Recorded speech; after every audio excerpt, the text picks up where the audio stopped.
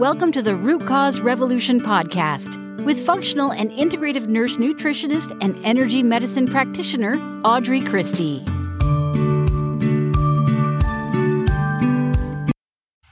Hey friends, welcome to this special bonus episode of the Autoimmune Revolution podcast. So this is a bonus episode only for subscribers. So if you're either on my newsletter list, or a subscriber on your podcast provider, that's the only way you have access to this episode. I also am answering questions about it and taking it further, of course, in the Wellness Circle. You can find that at audreychristie.com/Facebook. It's a private, exclusive community just for women who are on a health and wellness journey and who want to make the steps that we talk about in this episode more actionable. So I'm so excited to bring this to you. So what we're talking about today, two things. I am spilling the tea on the new USDA dietary guidelines that are going to carry us through from now until 2025. I'm also wanted to talk to you about a new study that came out, and I can link both of these in the show notes, of course, on your podcast provider. There won't be a blog post for this episode because it is a bonus for you, but we're also going to talk about a new study that really gives us some good information, kind of cuts through all the nutrition nonsense, all of the fad stuff about whether you should be low fat or low carb or vegetarian or vegan or carnivore or any of those things. And so it's a good basis to look to, not the USDA guidelines, and we'll talk about that in a minute, but this study is a good basis to look to so that you can make that the foundation of your nutrition plan and then customize it from there on what your best route is. And we'll talk about that in a minute. First, let's start with the new USDA guidelines. So depending on when you were born, your age, right? You might remember the food pyramid. That used to be how the USDA guidelines were delivered. Right now, in more recent years, it may have been the last session. They update them every 5 years. The last session, they changed it to MyPlate. It might have even been 2 sessions ago.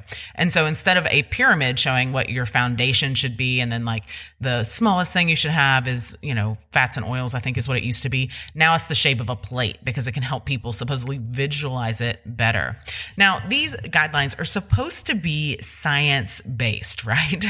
And so the changes that they made, they're not all bad. So I will certainly give credit to where they did make some decent changes, but they had a committee of scientists and doctors that requested certain changes, and then the lobbyists were able to come in and get rid of the changes that the scientists said are really, really necessary, right? So it's kind of just status quo, same old, right, for big pharm. And you could use big pharm like PH, like pharmaceutical, or big pharm with an F, like farm. Right. And really these new guidelines and the fact that it was so overtly disregarded, the science that the committee brought was so overtly disregarded for the lobbyists is just one more reason for you to look out for your own health. And I'm always telling you that, right? Look out for your own health. It is up to you. Even the information that I give out, I want you to fact check it. I want you to research it. I want you to say, does this resonate? And I want you to leave it behind if it doesn't. But if we're looking outside of yourself to agencies, right? To the media, or good Lord, the government, then don't, because often the information they are giving out, these agencies, and it's not just the USDA. I'm not going to talk about other agencies right now, but I might in future bonus episodes. But these agencies, like the USDA, they don't actually have people's best interests in mind. They are run by politicians and lobbyists who are doing favors directly for or kind of around for big business to get things passed. These big businesses use these lobbyists and these politicians to get things passed. And then these politicians, they are either paid a couple $100,000 now for the privilege of helping the lobbyists and these big companies get things passed like the USDA guidelines, or they get nothing now. And then when they are done with their political careers, they're paid millions to sit on the boards of these companies. And you can research that as well. It's a well-known fact. Just pick one. Pick a board member from a well-known company or something like the Dairy Farmers of America, and you will find many politicians. Look at their voting history and then go back. It's a very easy thing to trace. But basically what happened is the scientific community, the two big changes the scientific community wanted was, one, significant limits on added sugar. And we're not talking like fruits, right? We're not talking natural added sugars. We're talking about limits on refined sugar. And that was, they had decided not to change that based on the lobbyists, right?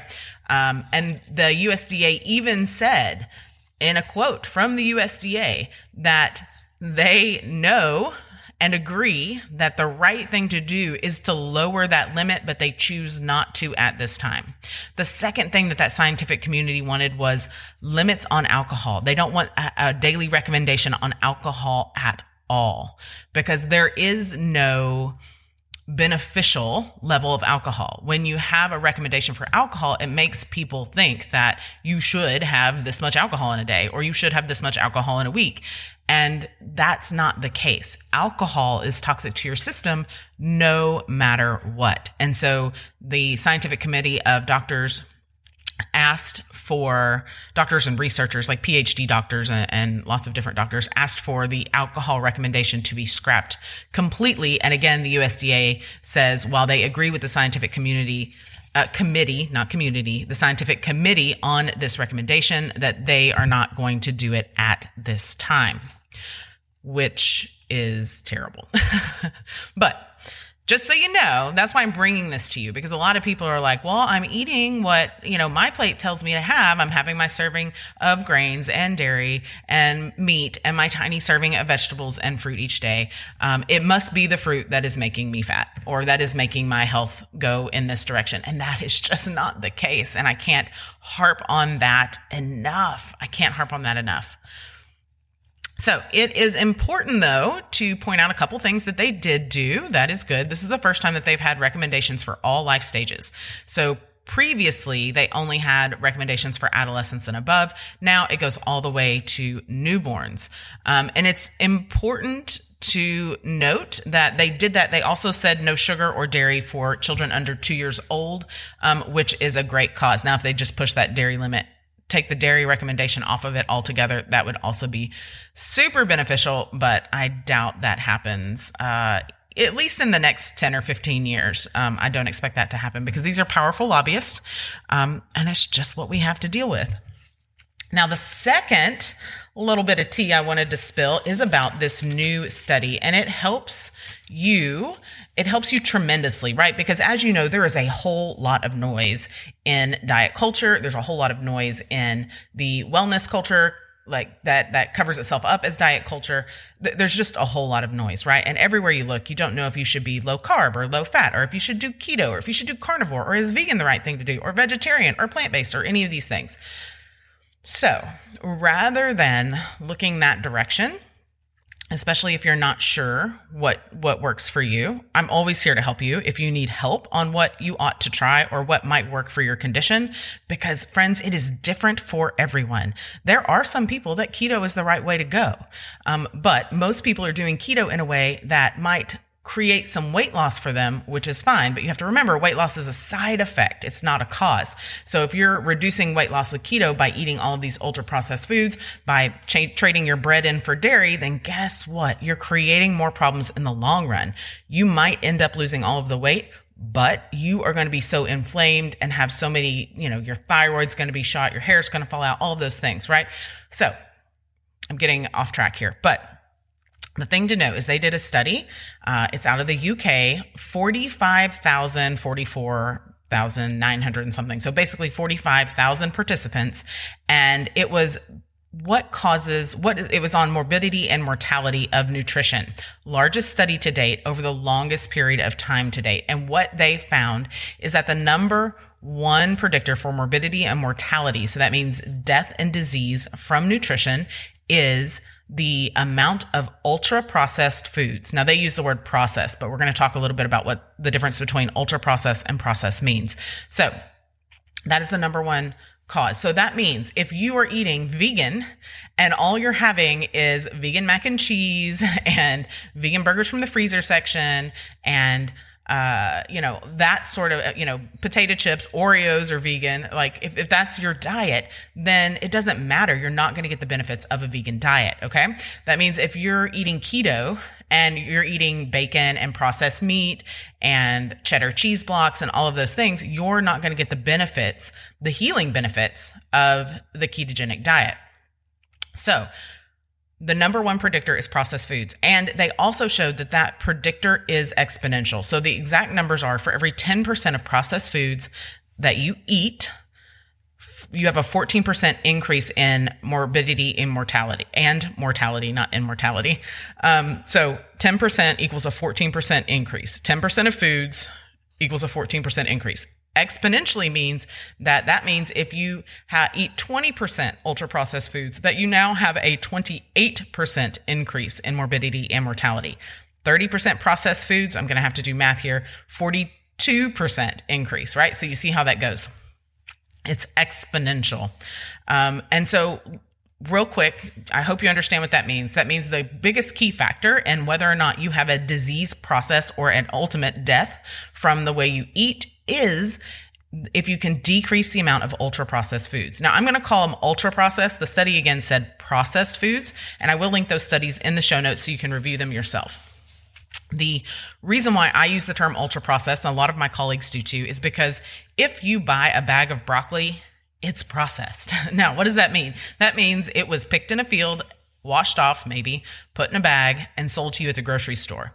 Ultra processed would be if it was then covered in butter, cheese, oils, preservatives, what have you, and then put in the freezer section. Does that make sense? Broccoli may be a bad example because you can actually buy frozen broccoli that doesn't have any additives. But the difference between a processed food and an ultra processed food is if you buy a package of turkey lunch meat and you turn it over and it has any ingredients other than turkey breast, that is an ultra processed food. If you buy any food in a package and it's simply packaged so that you can buy it and take it with you, right? Because you couldn't just load your buggy up with raw chicken meat, right? Or you couldn't just load your buggy up with hemp seeds. They have to be processed in some way to put them in a package to make them sellable. So if you turn the package over, it has any ingredient other than the thing that you think it is, then it is an ultra processed food. Potato chips, ultra processed. No matter how clean they are, no matter how organic they are, ultra processed food. Lar bars, ultra processed food. Even though they're on the better end of ultra processed food, it's still an ultra processed food and still should not make up the bulk of your diet. Lettuce in a bag, or a lot of them are in those little plastic clamshell type boxes. If it has any ingredient other than lettuce, it's an ultra processed food. So that's kind of the way to gauge. So if you're looking at all the options out there, or hell, maybe you've tried all the options out there and you're wondering which one should I try to start my healing journey? One, make sure you've downloaded the Autoimmune Revolution Kickstart at audreychristie.com/autoimmune. That will give you 5 steps to take, including a phase 1 energy and detox pathway cleanse, which is added new, not cleanse, phase 1 starting, it's not a cleanse, but phase 1 starter session. And that will get your body ready to make any changes, right? It reinvigorates your mitochondria, which is the energy center in your cell. It also helps your detox pathways because if you're not pooping, you're not detoxing and nothing's going to work. But I digress. But you do want to download that at audreychristie.com/autoimmune. Even if you've already gotten it, this is a new version. So make sure and go grab that again. It was just updated in January of 2021. So that is the first step. That's how you get started. Then you want to look at the foundational piece.